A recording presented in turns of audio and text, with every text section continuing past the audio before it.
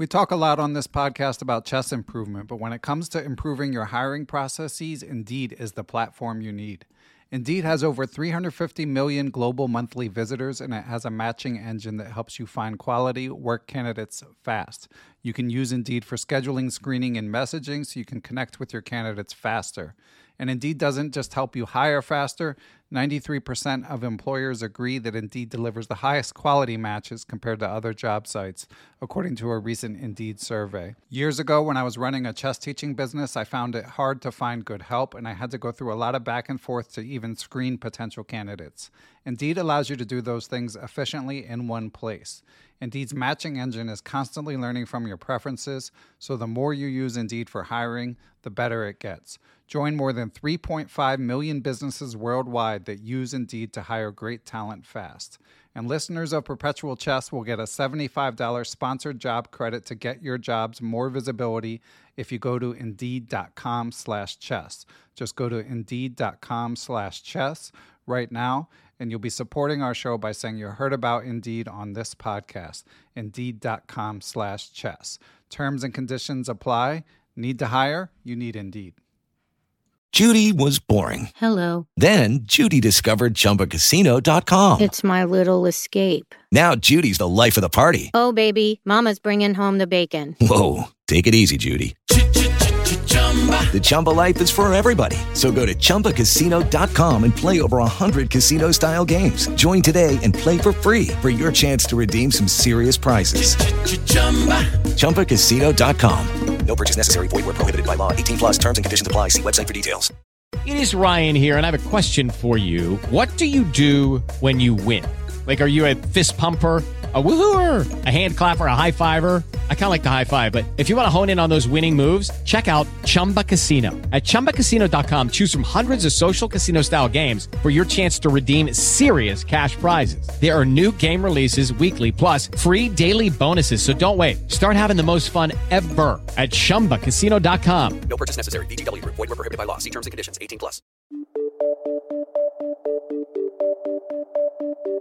Hello, everyone. I am Ben Johnson, and this is the Perpetual Chess Podcast. Perpetual Chess is a weekly chess interview show with accomplished chess players, authors, personalities, and adult improvers where they discuss their lives, their careers, and share tips about how to improve at chess. For more information, go to perpetualchesspod.com. So without further ado, let's get to the show. Hello, everyone, and welcome back to Perpetual Chess. Before we introduce our guests, just a couple quick reminders. We are recording this, or rather releasing this, on Tuesday, just 3 days before the FIDE World Championship. Super excited. So this is your last reminder. Please join the AIM Chess Prediction Challenge, MagnusNepo.com. It is free.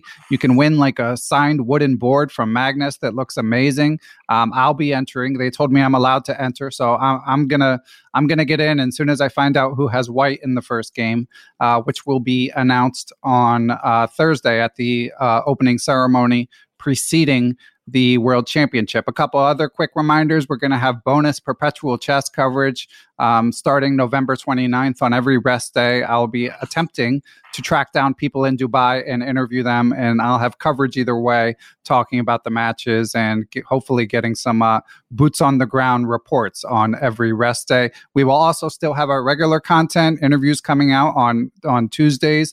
We've got a book recap of my first book of Morphy coming around December 1st. Of course, in the regular content, we won't be discussing the ongoing match, but other than that, it will be business as usual. So with those announcements out of the way, let's introduce our guest. He is the writer of the indispensable chess blog and Twitter account Chess by the Numbers.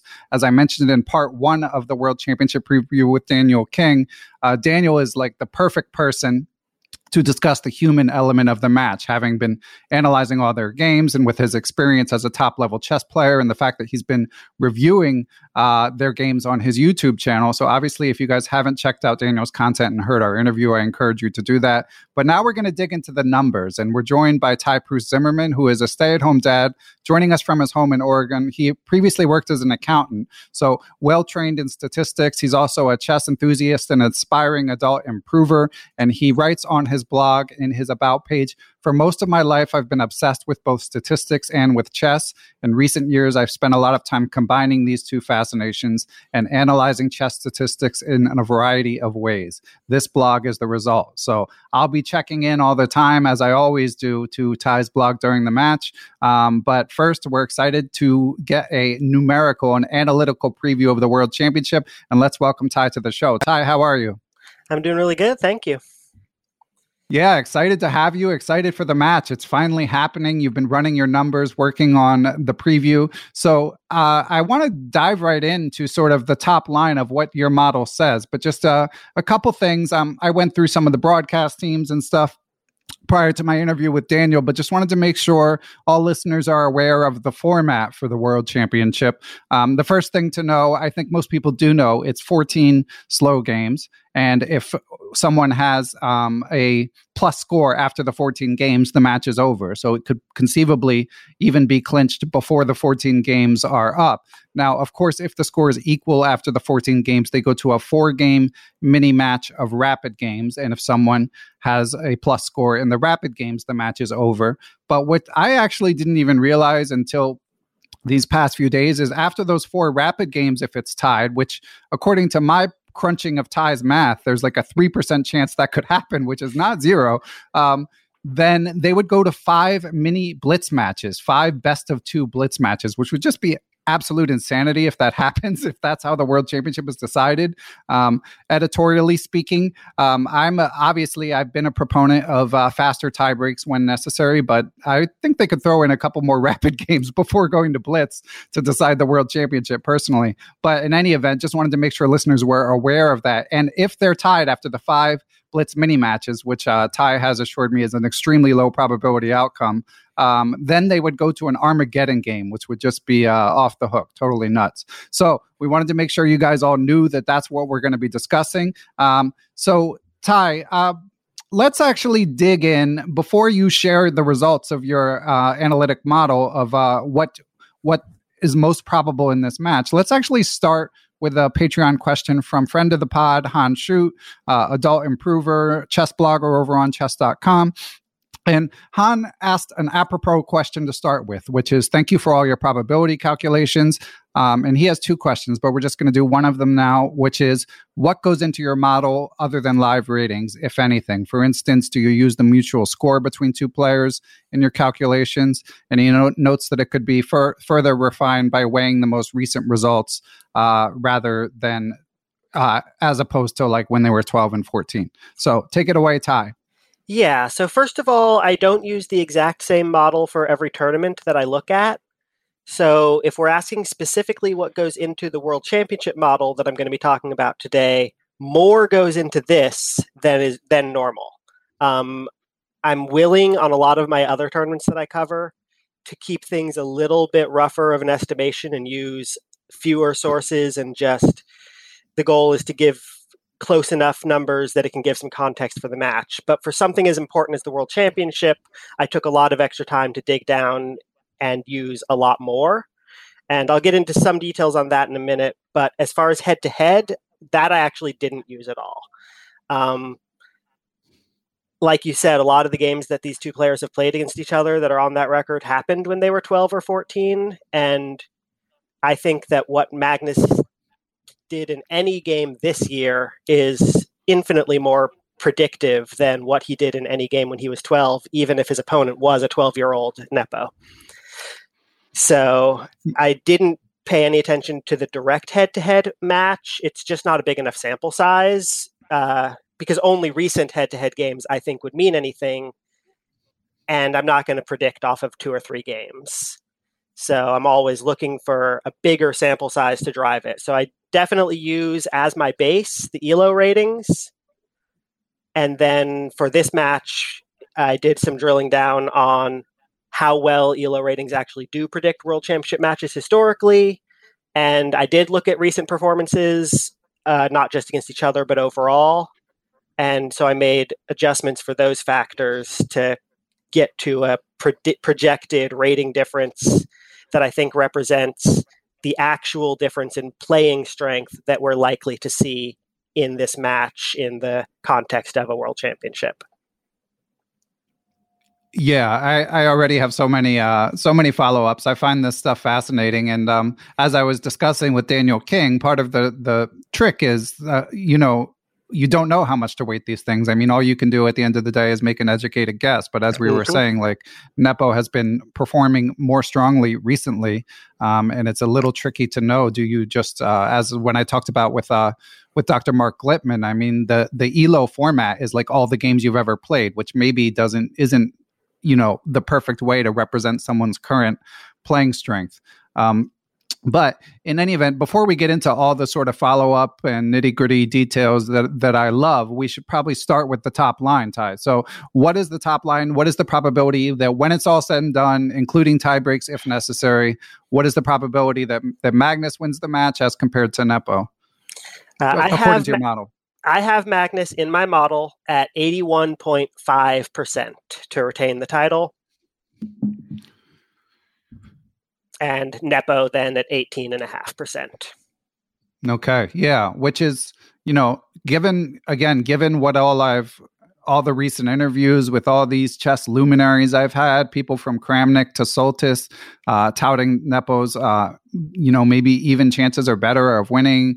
Daniel King coming in sort of 60-40 range. It might be surprising to hear that, but the ELO system, for all of its flaws, tends to be pretty accurate.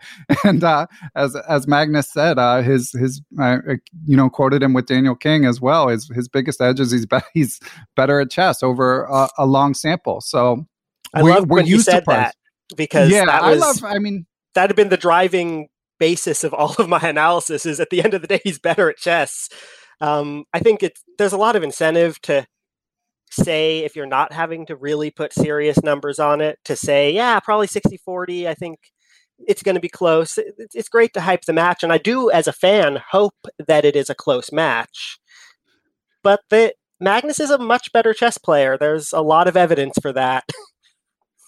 Yeah, I mean, again, the only sort of countervailing evidence is if you narrow the window and look at games within the past 2 years. But these are fully formed grown men. It's rare at the age. Now, Nepo, you can always apply a narrative. Nepo, there's the narrative that he didn't take chess seriously, and obviously he has, shown greater performance in recent years. But still, I mean, it's hard not to look at the larger sample when you're trying to predict. And I wanted to give a shout out to a friend of the pod, FM Nate Solon, who helped me recap Zurich 1953 on his Substack, Zwischenzug, which you guys should all be subscribed to. He had a piece out this morning also, and he's also got a sort of analytical background. And Nate was just pointing out that, like, a lot of the sort of inside the experts of chess who are from within the chess ecosystem. He referenced Daniel Kahneman's Thinking Fast and Slow, where he refers to sort of the inside view. So these people, it's almost like they know too much, so they're looking at all the games, but the outside view, as Nate alluded to, is just like who's higher rated and what's likely to happen based on that.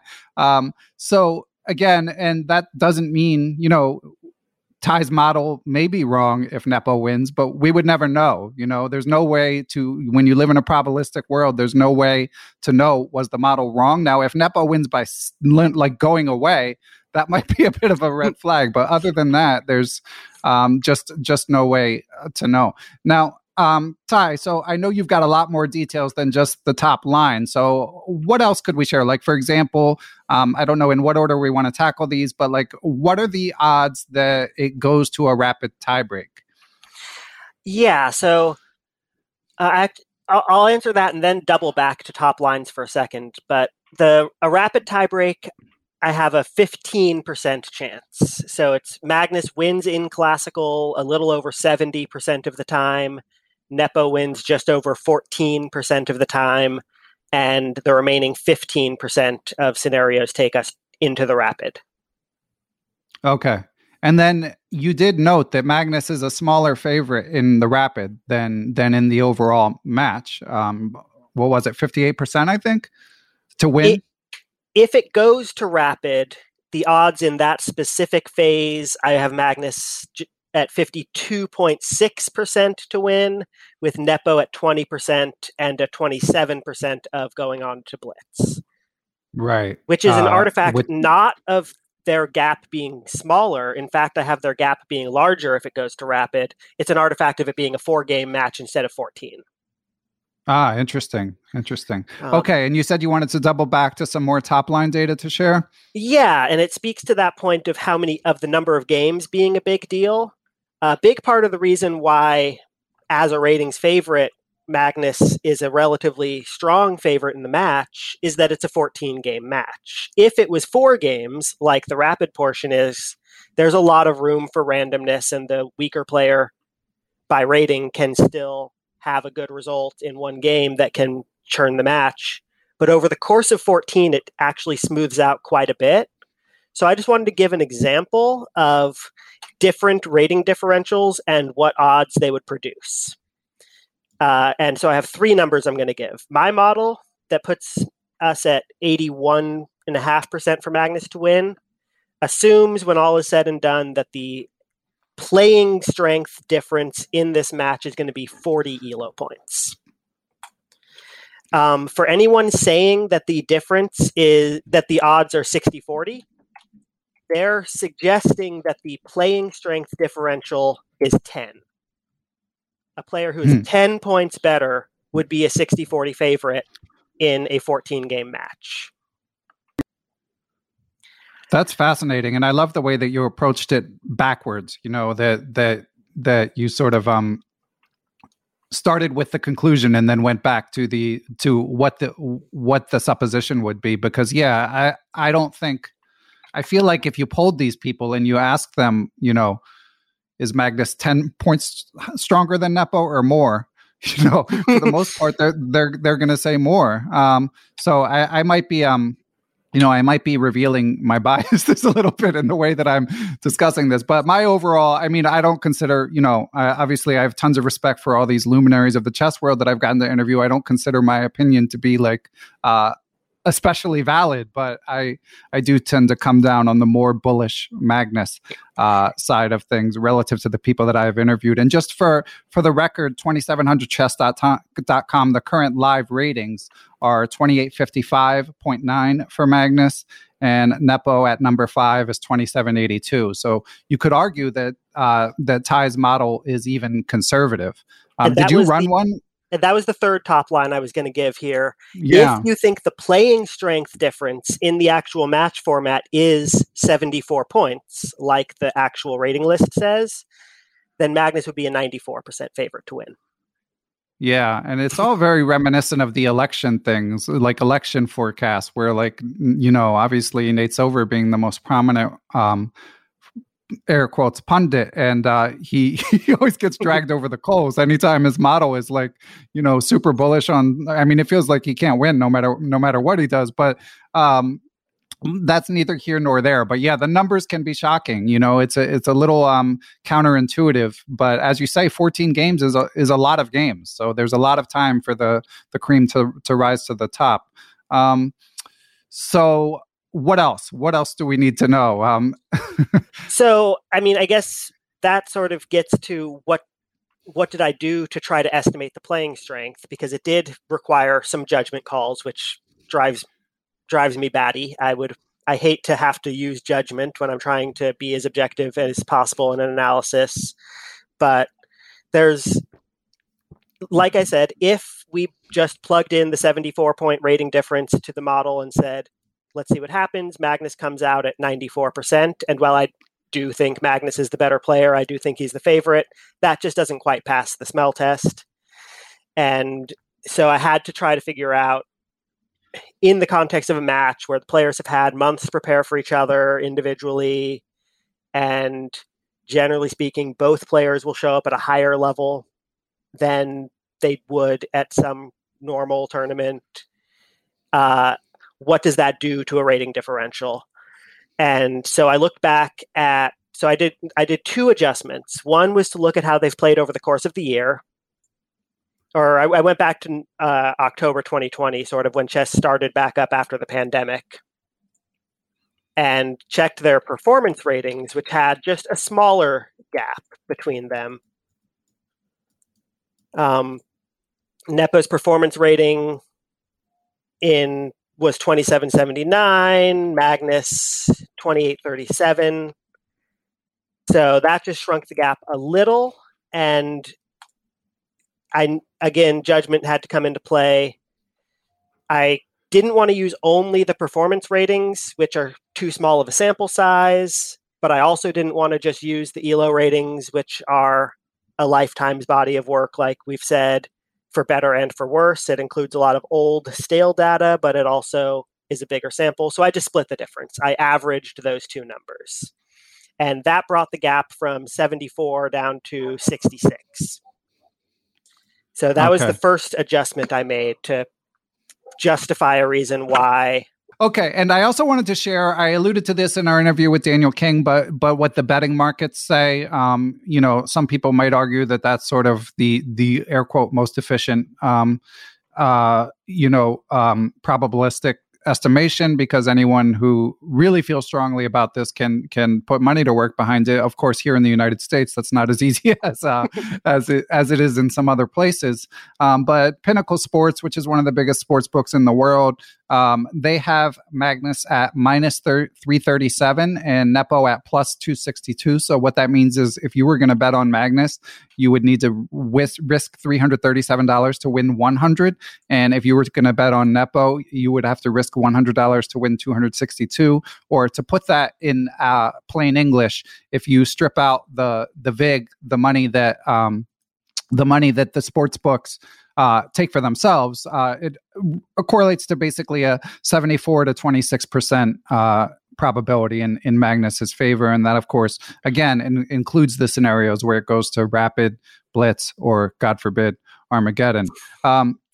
So comes down fairly similarly to Ty's model, but if you were going to blindly bet it, you would take Magnus. And again, like, Jonathan Levitt, who was on the show and is a professional bettor, he was a professional cricket bettor, but obviously that means that he knows probabilities quite well. He recently said on Facebook, like, I would love to bet Magnus, but the price just stings. It's just hard to pull the trigger. And I think a lot of people feel that way, even though it's hard to lay 4-1 when you have these two elite players playing, or 3-1 in Pinnacle's case. But anyway, fascinating stuff. And you also had the data on it. So we've talked about if it goes to rapid tiebreak, and if it goes to blitz tiebreak, Ty, then how do the odds shake out? So if it goes to blitz tiebreaks, first of all, on any pair of games, since it's done in pairs, they play two games, and if they break the tie, they break it. If not, they play another pair. So in one pair of games, I have Magnus at 50% to win, Nepo at just under 19%, and a 31% chance of 1-1 and going to the next pair. Okay. Wow. That's a bigger gap than I would have expected. That's based on blitz ratings? Slightly. I actually didn't give Magnus his full 100-point edge that he has in the blitz ratings. Generally speaking, I've found that the best predictor of both rapid and blitz results is actually classical ratings. Classical ratings are just based on better samples overall. And if you're trying, the rapid and blitz ratings fluctuate just enough, and there's just few enough tournaments out there. It's still relatively new that FIDE even tracks those as official ratings. I found this out especially when I was building a model to try to create a rating system for the Champions Chess Tour. And I tried to seed it with players' rapid ratings initially. And then I also tried seeding it with their classical ratings. And I found out that when I put their rapid ratings in to start, everyone's ratings changed dramatically when they started playing games. But if I started at their classical rating, a lot of them were pretty stable. So I've determined that the best way to predict rapid and blitz is to look at a classical rating, even though it's fun to track the rapid and blitz ratings, they're less predictive. Well, yeah. I mean, in Magnus's case, you can just input Dr. Nickerstein's 3,200 Lee chess rating hot off the presses. He's playing every day, Yep. but yeah, no such luck with Nepo. So if Nepo's playing, it's a secret account. So, but what I did do is I erased a lot of the adjustments that had brought the match closer. I think that the rating differential of that full 74 points, I think that differential is more likely to come into play as time controls get faster. I think the rating compression and the evening of the score that happens around months of preparation for classical chess starts to gradually disappear as the games get faster. So for the blitz portion, I actually split the difference a little. I took the 74 rate point classical edge and the 100-point blitz edge, and I called it plus 80 is Magnus's rating edge if it goes to blitz in my formulas. Okay. And was there, when you talk about the evening of performance that can take place because it's a long match, is that based on historical, like obviously Magnus has underperformed his ELO, even though he only had a small ELO edge against Caruana. So I guess that one being tied was not a statistical outlier. But against Karyakin, that would have been a fairly low probability outcome for them to go to tie breaks. Is it based on historical data or just based on sort of, okay.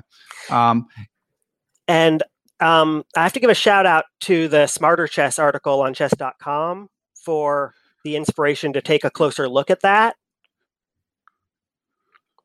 Because that was another really good statistical match preview that I read. And it pointed out, first of all, it looked at it from the perspective of the defending champion, who has on average been a ratings favorite in historical matches, and the defending champions did not perform quite as well as their rating says. So I went through and did my own analysis where I just, regardless of who already had the title, I just looked at how did the rating favorite do, and did they live up to their rating or not. And historically, the rating favorite tends to underperform their rating by about 30 to 35 rating points. Okay. Yeah, interesting. and of course, Carlsen has been better than the historical average. That, when I say 30 to 35, that includes Carlsen's matches, but the average when it's someone other than Magnus, going back through to the 80s, is really closer to 40 points, and Magnus has only underperformed his rating by 19 points across his 4 matches. The Karyakin one was a big underperformance. He was 81 points stronger officially, and of course they tied, so that was an underperformance of 81 points. But against Caruana, he underperformed by 3. Against Anand, the second time, he only underperformed by 6. And he actually overperformed his rating in the first match against Anand. He was favored by 95 points, but he scored 65%, which was the equivalent of a 110-point edge. So he overperformed by 15 in that match. Cool. Yeah. And I wanted to echo your shout out to Matt Jensen of Chess Goals, Smarter Chess on chess.com. I've got a few more nuggets that I pulled from that article as well. And it was funny that I had reached out to you in anticipation of this interview and was like, hey, just wanted to let you know I'll be referencing a few things from this article. And you were like, well, so will I. So shout out to Matt. And we'll get back to the numbers in a minute. But first, in a minute, we're going to take a break. And I'm going to reveal a quote from Grandmaster Jakob Aagaard about what he expects in the match. I'll explain why in a minute. But fun input from friend of the pod, Jakob Aagaard, forthcoming after this break. Perpetual Chess is brought to you in part by our old friends at Chessable.com. Hopefully you know by now about their proprietary move trainer technology that helps you remember tactical patterns as well as opening sequences. Whatever aspect of your game you're looking to work on, there is an excellent chance that Chessable has something for you to help. They're also constantly releasing new courses. In the pipeline currently, they've got a lifetime repertoire 1E4 from none other than Anish Giri, and they've got the Ginger GM, Simon Williams, soon to release a treatment of legendary Grandmaster Alexei Shirov's Fire on Board, plus so much more. So just be sure to always go to chessable.com and take a look at what's new. Good news, listeners. According to aimchess.com, I'm now only behind on the clock 75% of the time in my Blitz games. That's actually huge progress for me. I'm going to keep working to bring it up, and I recommend you use aimchess.com to address whatever weaknesses you may have in your game, whether it be playing with the white or black pieces, a particular opening, or a particular phase of the game. They give tailored lessons for whatever their algorithm detects, and of course, their algorithm scrapes the games from the major chess playing sites themselves in order to tell you what you need. If you decide to subscribe to aimchess.com after checking it out, be sure to use the promo code perpetual30. Details are in the show notes. Check out aimchess.com. It is Ryan here, and I have a question for you. What do you do when you win? Like, are you a fist pumper, a woohooer, a hand clapper, a high fiver? I kind of like the high five, but if you want to hone in on those winning moves, check out Chumba Casino. At ChumbaCasino.com, choose from hundreds of social casino-style games for your chance to redeem serious cash prizes. There are new game releases weekly, plus free daily bonuses, so don't wait. Start having the most fun ever at ChumbaCasino.com. No purchase necessary. VGW. Void where prohibited by law. See terms and conditions. 18+.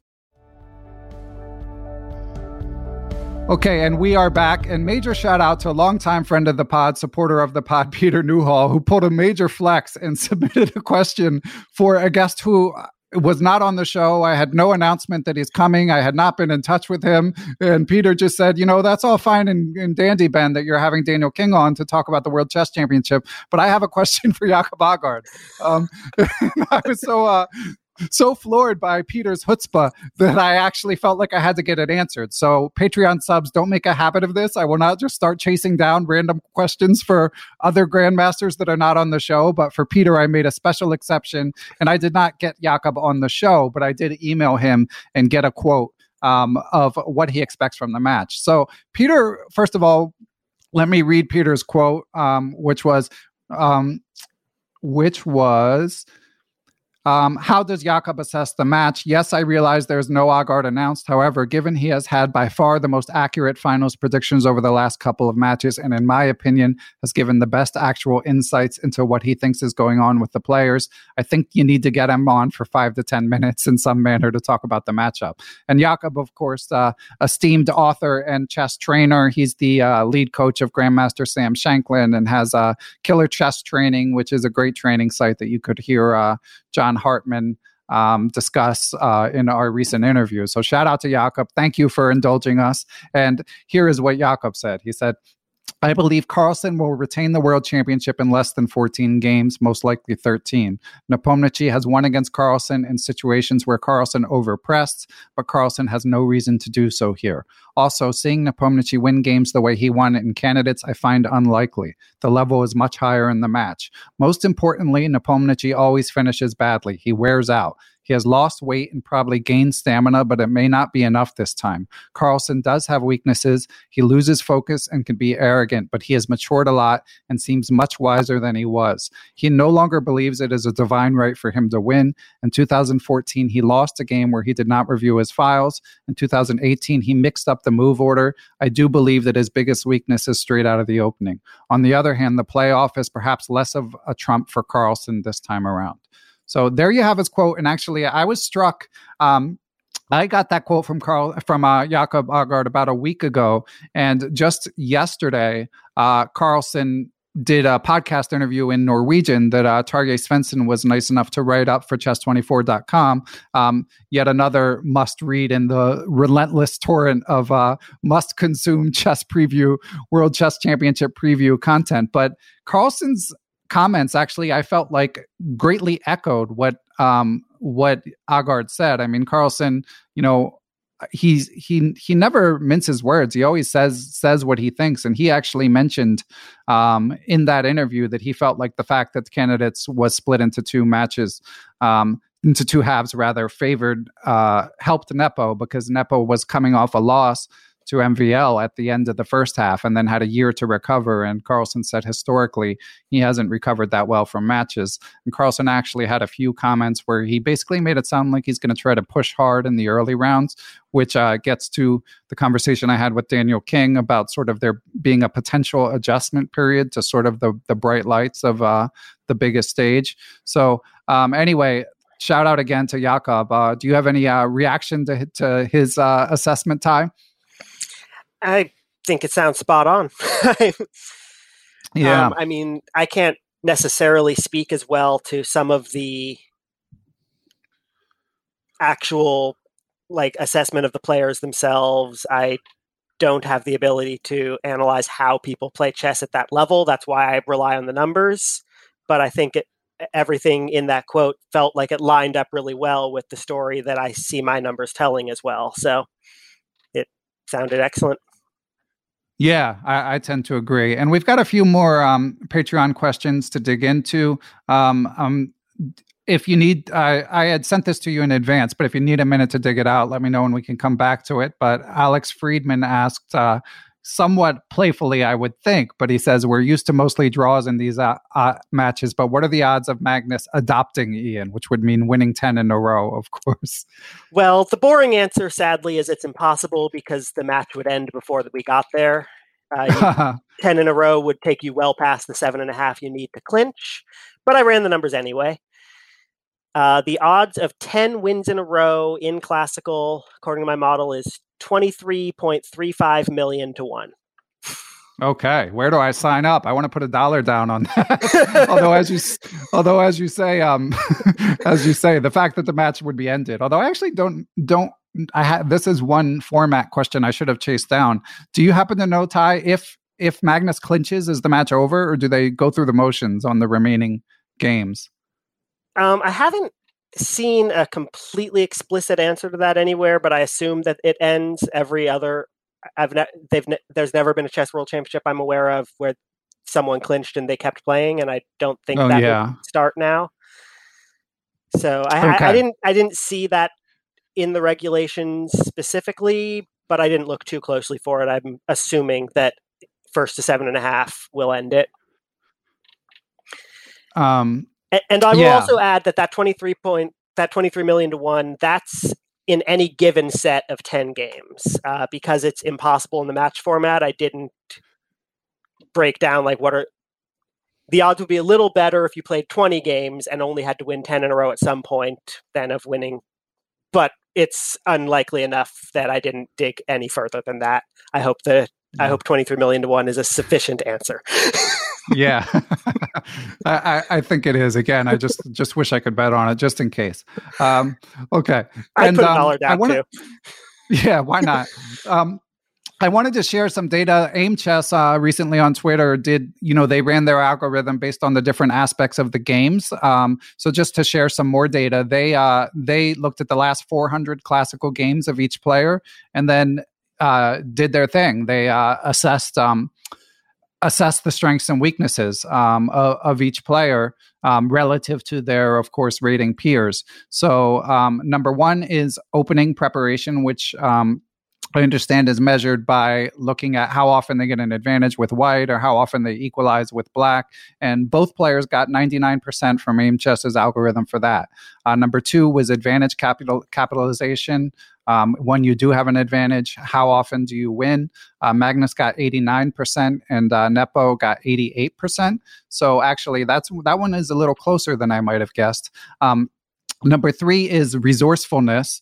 This is coming back from a position where you're behind, according to the engine. And in this, Magnus got 37% and Nepo got 30%. Number four is straight up accuracy. Just how good are their moves compared to the top engine choice? Magnus got 96% and Nepo got 93%. And last but not least, endgame. And this, somewhat unsurprisingly, I would say, is where you see the starkest difference.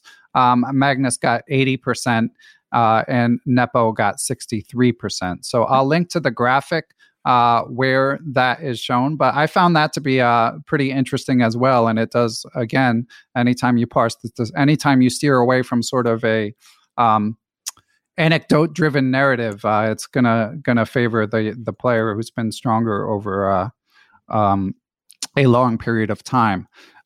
So was there anything else? I feel like I had a few other quotes from Matt Jensen's article. Number one, we discussed the fact that Matt actually looked at what is more predictive, whether it's more predictive to look at ELO or to look at prior results. And of course, it came across ELO. He had a fun fact about just looking at historically the type of person that's most likely to topple the current world championship. And Matt actually concluded with this. In the past 17 world championship matches, only 3 times the challenger won the crown, and they were at least 12 years younger than the champion each time. So can you think of any strong players 12 years younger than Magnus, Ty? Anyone who's been making news lately? Gee, who could there be in that range? Yeah. I might be switching back and forth between a tab with Firouzja Mamedjarov as we interview right now. Yeah, big game. Yeah, so Firouzja has been on an absolute tear, obviously, and up to, I believe it's number 3 in the live rankings. So, yeah, I mean, that's one other potential subplot with him having qualified for the candidates is he is looming in the on-deck circle potentially, although not if, I mean, to go on history, often even with these young phenoms, I mean, Firouzja's on a trajectory where basically the only historical comps are Kasparov, Carlsen, and Fischer in terms of what he's achieved by the age of 18. But even in those cases, often they lose one candidates before they're able to break through. So even though it seems like Firouzja is some sort of statistical inevitability in terms of challenging for the world championship, it may not happen in the next cycle, and it may never happen. You never know. So we do have one more Patreon question from Peter Newhall. I want to go ahead. Jump in on that because just there's a reason why, of course, that in the probabilities, the Candidates tournament is really hard to win, even if you're the best player there. Excellent point. Yeah, you get 8 great players. If everyone had equal odds, each player would be at 12.5% with an 8-player field. So even if you're the best player in the field, and even if you've got better odds than the rest, that usually isn't going to get you higher than 20, maybe 25% if you're much better. So any given player, even the favorite, is still an underdog to the field in the candidates. So it's just a really hard tournament to win. So yeah, you can't count on someone winning it the first time they get there, no matter what trajectory they're on. But also it's feeling really hard to bet against Firouzja doing anything right now. So, that's a very fun subplot for the future. But also we've got a world championship match coming up in a few days. So resolve that first. Yeah. And I mean, it is fun to think about because, I mean, it could really light a fire if Magnus is the champion or Nepo. Well, I mean, it could really you want to talk about that candidates match, 18.5% of the time, Firouzja and Magnus will be fighting each other in the candidates. That's with current ratings? Yeah. The 18.5 that I gave Nepo loses. to win. Yeah, of course. Yeah, I'd like to see them in a longer match personally, but I'd rather see the match. But Nepo, if you're listening, I got love for you too. It's nothing personal.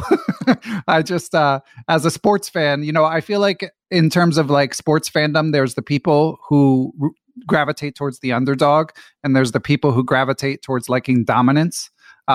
Liking to see the perennial champion just continue to play at a higher level. And my sort of inclinations beyond the chess world are I just like seeing dominance more than the underdog narrative. So but Nepo, holler at your boy. I'm still would be the honor of a lifetime to interview you, win or lose, and it's nothing personal whatsoever.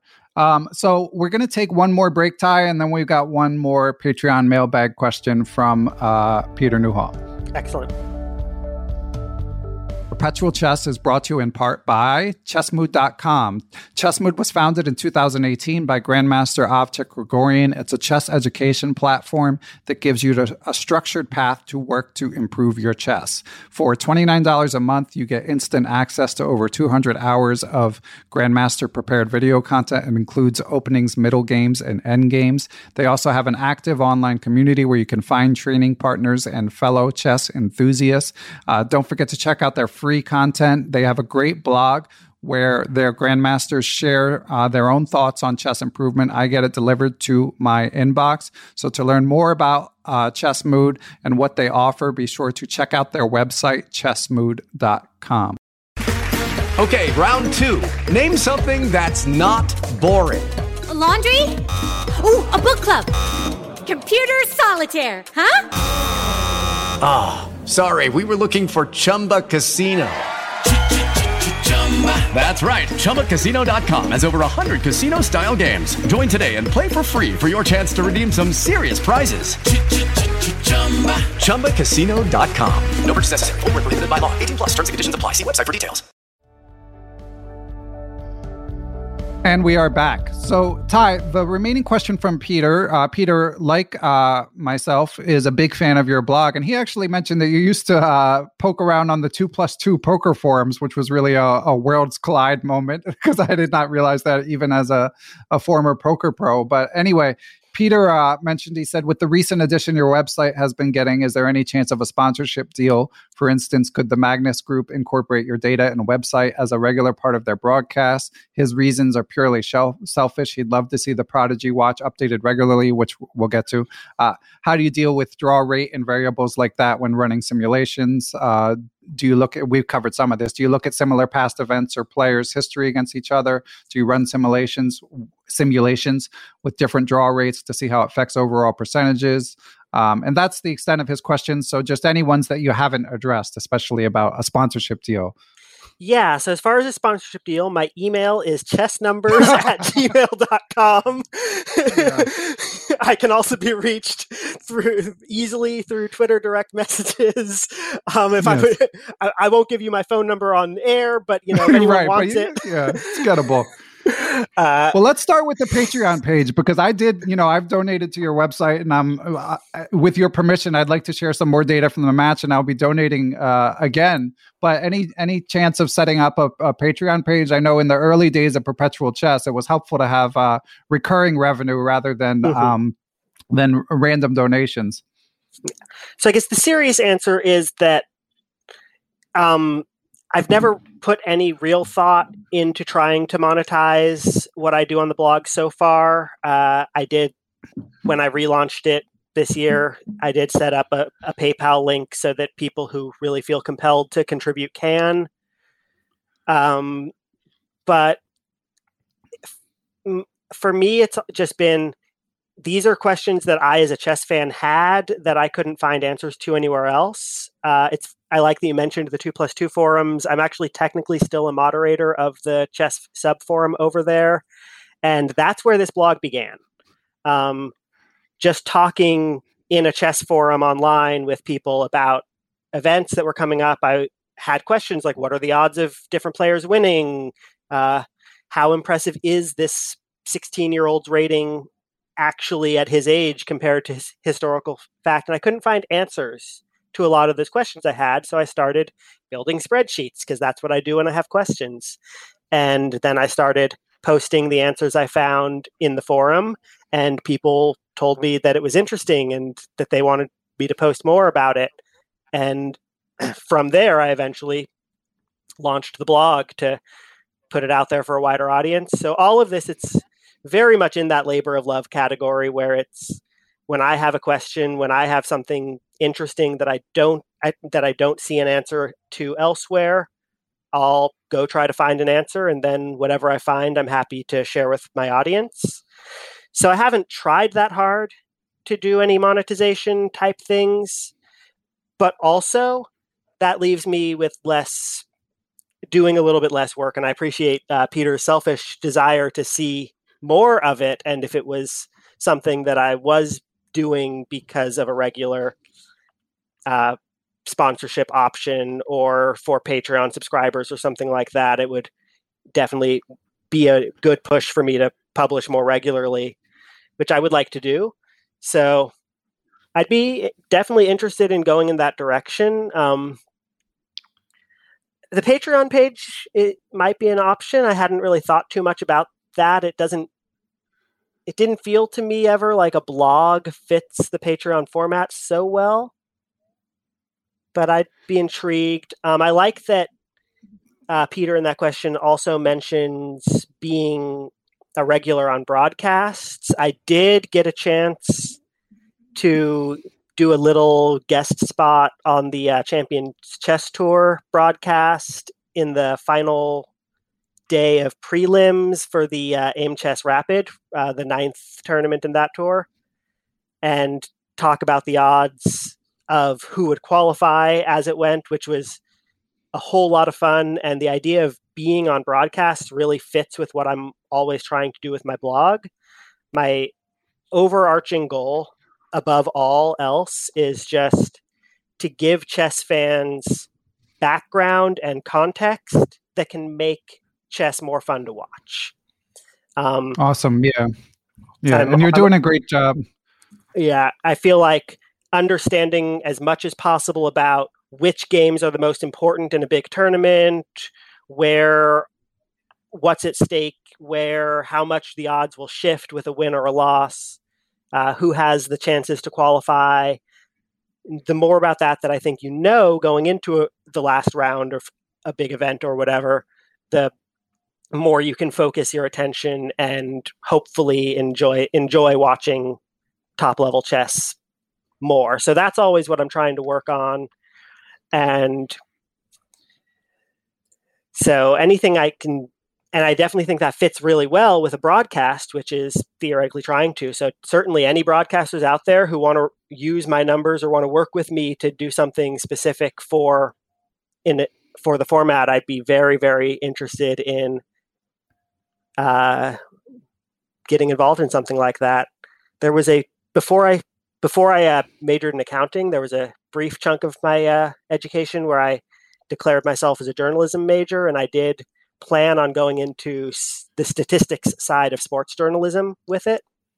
And I always envisioned myself back then not as like an ESPN anchor, but as the guy in the van that they get their numbers from. Right. Yeah. And I would, and now I left that behind, majored in accounting instead, moved on, but now I've got a chess blog, and I would love to be in that same role for any major chess broadcast. And I think I could bring a lot of value to it. So I would certainly welcome a call on that topic. Yeah, I agree. And just to be clear, I mean, Ty, what he's doing, like what we've discussed with the World Championship, I do find his data super valuable, but he's not the only one that I've seen. The aforementioned Matt Jensen of Chess Coves had a great write-up, and New in Chess, by the way, just dropped a free preview digital magazine where they had like Jan Timman writing about the match, and Dirk-Jan ten Geuzendam and Max Dlugy wrote about what would happen if there's a rapid playoff. So there's and in that they used an analytics model to talk about this is what the model says. And again, and the model, of course, like Matt's did and like yours did, comes out more bullish Magnus than the anecdotes that we tend to gather. But anyway, that's just a long way of saying that the data is reasonably well covered for something like the World Championship, but a lot of the stuff that Ty's doing is not well covered. There's just like, the day-to-day, like Weekend Z and the Champions Chess Tour and so on. And Ty's there grinding for every tournament, sharing his analytics, and it's a welcome addition. And Ty, you can subscribe to his blog. And I actually, I follow him on Twitter, and we're both extremely online. So I didn't really need to get his posts emailed to me. But there are some blogs that I enjoy where if they're not online as much, then I find it hard to actually remember to read it. So like I enjoy Dennis Monacruz's The Chess Mind blog, but you can't even get it emailed to you. So sometimes it'll be like months in between visits just because I forget. So shout out. So anyone interested in checking out Ty's content, all you have to do is go to his webpage and submit your email address. So I think we've got the World Championship covered, right, Ty? Was there anything you wanted to share before? Like, is there anything that you expected to share that we haven't covered yet? I don't think there was too much. I mean, the actual model is pretty straightforward. I will say, if people are wondering a little bit about methodology, I will mention that I do not have a Monte Carlo simulation for this one. I actually built it out 100% probabilistic, so it looks at every. Could you explain that in layman's terms? Yeah, absolutely. So the go-to way to simulate complex events like a chess tournament with a bunch of players, and what I normally use in most of my modeling, is called a Monte Carlo simulation, where you just randomly generate results for the event, mark down the results of that simulation, and then you do it again and again and again. Obviously, a computer does it. And you simulate the tournament a whole bunch of times, and you just see what the odds are of different results happening across all those simulations. In each simulation, one person wins, and across 1 million simulations, you get a percentage of how often each person could win. And they're not quite, I mean, they get pretty close to really reflecting the reality of the numbers if you do enough simulations, and for a really complex event, they're the only option. But the World Championship is straightforward enough with just 14 games between 2 players that I was able instead to actually make it 100% probability based, where every single combination of 14 games to the third power I was able to map out in a spreadsheet. So all I have to do is change one cell with a different rating differential or a different assumption about draw rates, and it can immediately calculate the odds. So the odds that I've got here are 100% probability based, not based off of a simulation like I normally do, which is why I was able so easily to say, here's what it would be if you had a 10 elo difference. Here's what it would be at 74, that piece. So that was a model methodology that I had figured we'd probably check in on a little. Good to have it here at the end for the real nerds that stuck it out. Yeah. And speaking of the real nerds, like, you know, in terms of like building a probabilistic model, they always talk about sort of like updating your priors, you know, as new data comes in, you need a way to sort of incorporate it. Is there anything that could happen in the early games of the match that would make you like question the assumptions and like change the inputs, or would it just be like, okay, Nepo won the first game, but I'm still using the same data, you know, to predict what would happen here on out? I mean, the model assumes that Nepo has a chance to win games. So if at this point, I'm locked in on the model, and if Nepo wins a game, I'm going to assume it's because he had a chance to win a game. There's actually something I never mentioned, the actual odds of an individual game. I do have those, and it does touch on one piece of my methodology, which is that I do account for color. That was actually, I think, which I believe Han asked about. Yeah, question. And so my model, all of my model's assumptions that came out to the 81.5% are on a baseline that when Magnus is white, I have him winning the game 28% of the time, losing 8% with a 64% draw rate. And when Magnus is black, I have him winning with black 12%, losing 10% with a 78% draw rate. Okay. Yeah, and shout out to JJ Lang, Chess Feels on Twitter, Adult Improver, who's been on the show. He tweeted out, like I think it was yesterday, just for newer chess fans, again, the hardcore who are still listening, he did want to just warn people to be ready for draws. You know, there's like, we all have this huge anticipation for the match that we've been obviously talking about on the podcast ad nauseum, some might say. And I'm super excited as well, but there's, you know, it's a psychological battle. And there's a lot of draws in chess to begin with. So it's possible you might see like, you know, one of the players just offer a draw as white on the 22nd move or something early in the match. And just because they got an opening they didn't feel that comfortable with or something. So just hang in there. The tension builds as the match goes on. So if there are some short draws, just appreciate it as like a small piece of the whole mosaic. Of course, I would love to see some decisive results, but that's not for us to decide. Last thing, Ty, before we let you go. So we know you're busy with your kids. How old are your kids? My son is almost 20 months. Okay. Yeah. So you're in the trenches basically. And you mentioned an interest in sports. What else are you into with your scant free time? Big college sports fan. Born and raised in Eugene, Oregon. So huge Duck fan. Not a great week for that. We just had our national title dreams in football dashed by Utah, and our basketball team earlier in the week got torched by BYU. So a certain state is not my favorite at the moment, but huge fan. I will say before I ever did any chess modeling, I did a whole lot of college football modeling. Interesting. That was the area where I first started. I was a high school senior the year the Ducks were second in both of the AP and coaches poll, but the BCS model put us third, and we didn't get to play for the national championship with Joey Harrington at QB.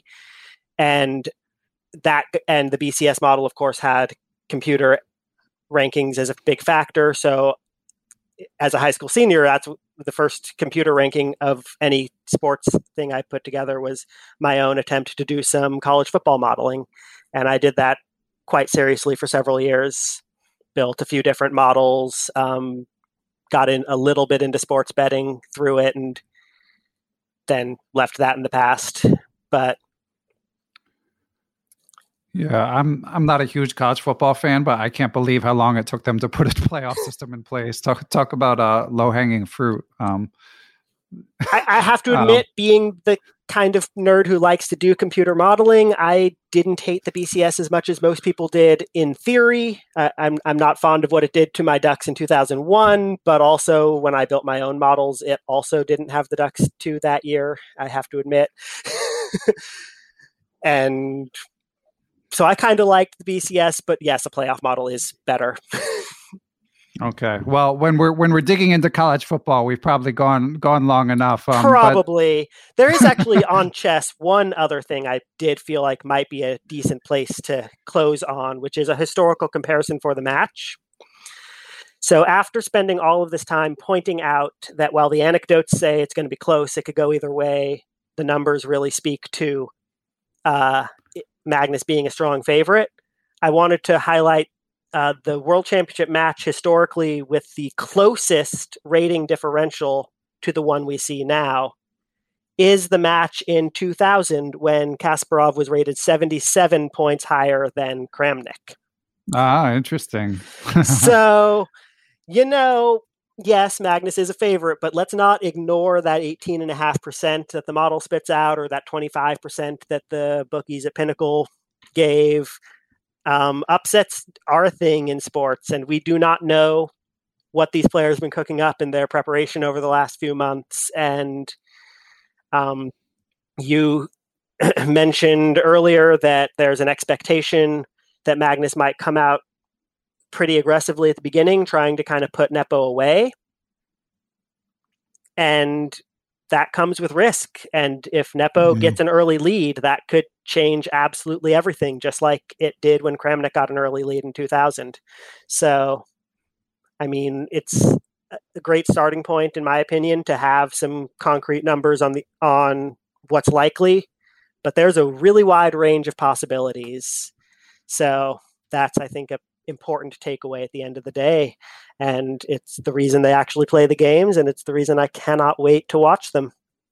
Exactly. Yeah. Just days away. So yeah, one of the many things to look forward to. And of course, my mind immediately went to, but Kasparov was older when he lost that match. So that's another input.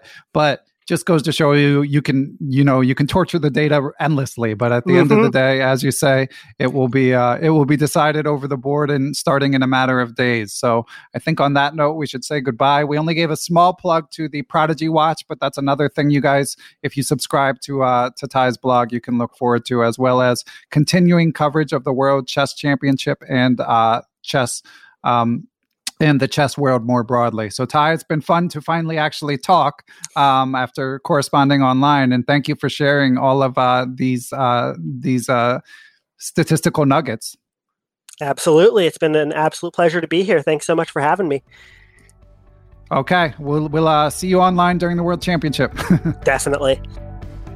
Perpetual Chess is proud to be a member of the Blue Wire Podcast Network. Be sure to check out their sports and pop culture related podcasts as well. I also, as always, would like to thank Matthew Passy for producing the show. Without Matthew, Perpetual Chess would not exist.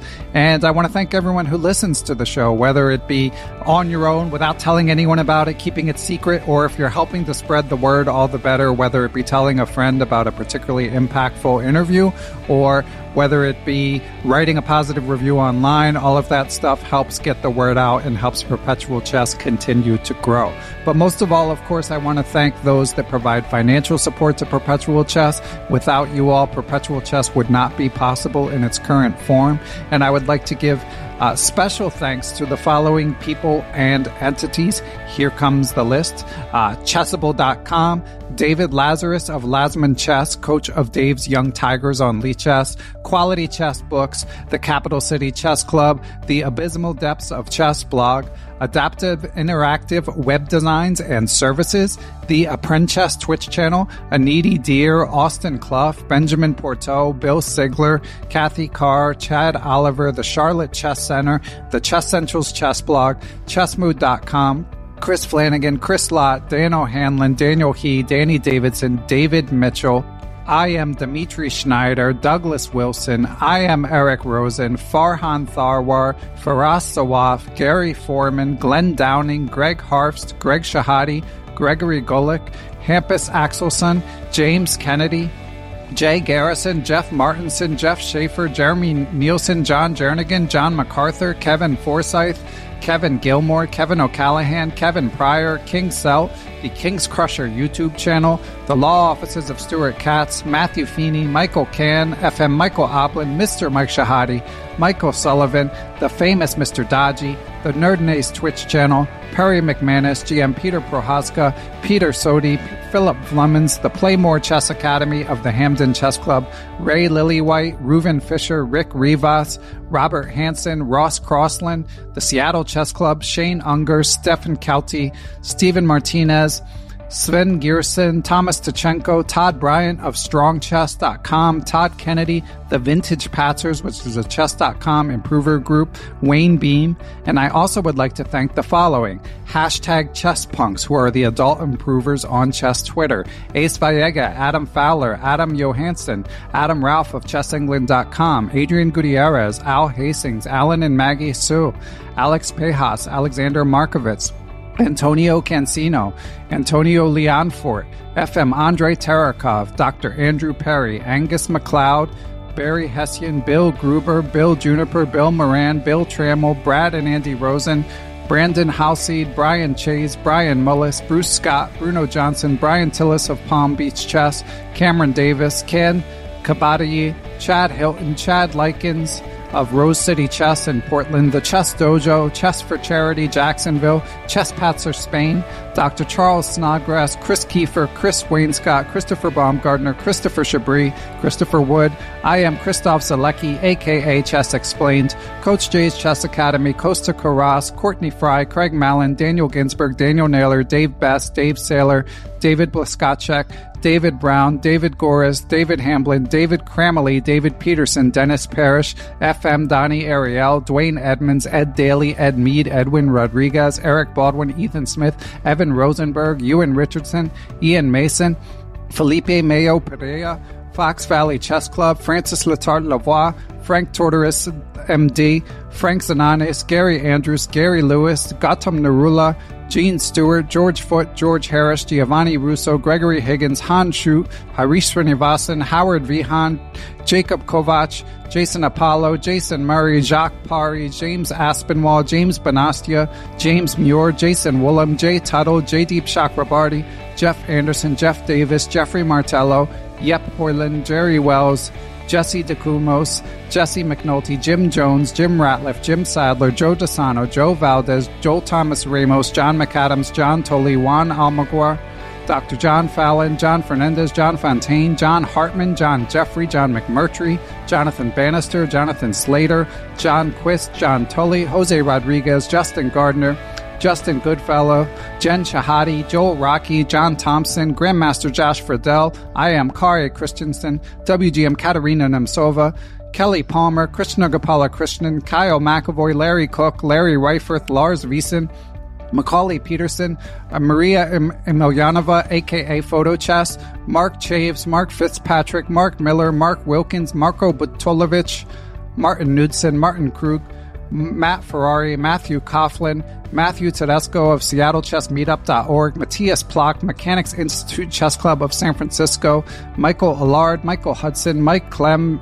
Mitchell Fabian, Nate Goebel, Nate Solon, Neil Bruce, Nigma Malajanov, Nicholas Isabel, Olaf Mueller-Michaels, Pablo Davila, GM Pascal Charbonneau, Passy Passanen, Paul Bain, Paul Clarkson, Paul Eckert, Paul Sweeney, Paulo Santana, Peter Lux, Queenside Management Limited in Switzerland, Randall Montgomery, Randy Temple, Ricky Grijalva, Richard Hallenbach, Richard McCormick, Richard Tucker, Robert Callahan, Robert Turner, Robert Wall, Robert Wilson, Rory Coleman, Ryan Berg, Samson Teaches Chess, Satyajit Malagu, the Say Chess YouTube channel and publishing empire, Scott McKinnon, Scott Rose, Sean Krause, Sebastian Finsterwater, Sergei Makagon, Seth Ruzicka, Seth Will, Sean Tracy, Silver Knights in Richmond, Simon Schmidt, Stefan Roller, Stephen Miller and Tom George, WGM Tatya Vabrahamian, Terry King, Thomas Brown, Tim Brennan of TacticsTime.com, Tim Seymour, Timothy Ha, FM Timothy Wall, Tobiah Rex, Tom Edsel, Tommy Farron, Tony Rotella, Tyron Price, Victor Beauchamp, William Brock, William Peterson, FM Zhao Cheng of Chess1000.com, Zachary Haskin, and Zhivko Stoyanov. Thanks for listening, everyone.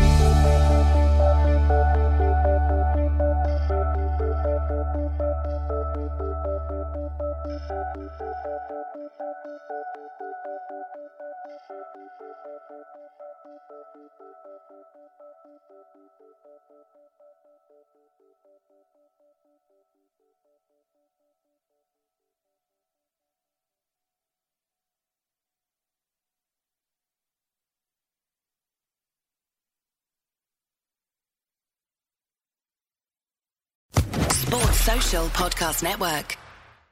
Judy was boring. Hello. Then Judy discovered ChumbaCasino.com. It's my little escape. Now Judy's the life of the party. Oh, baby, mama's bringing home the bacon. Whoa, take it easy, Judy. The Chumba life is for everybody. So go to ChumbaCasino.com and play over 100 casino-style games. Join today and play for free for your chance to redeem some serious prizes.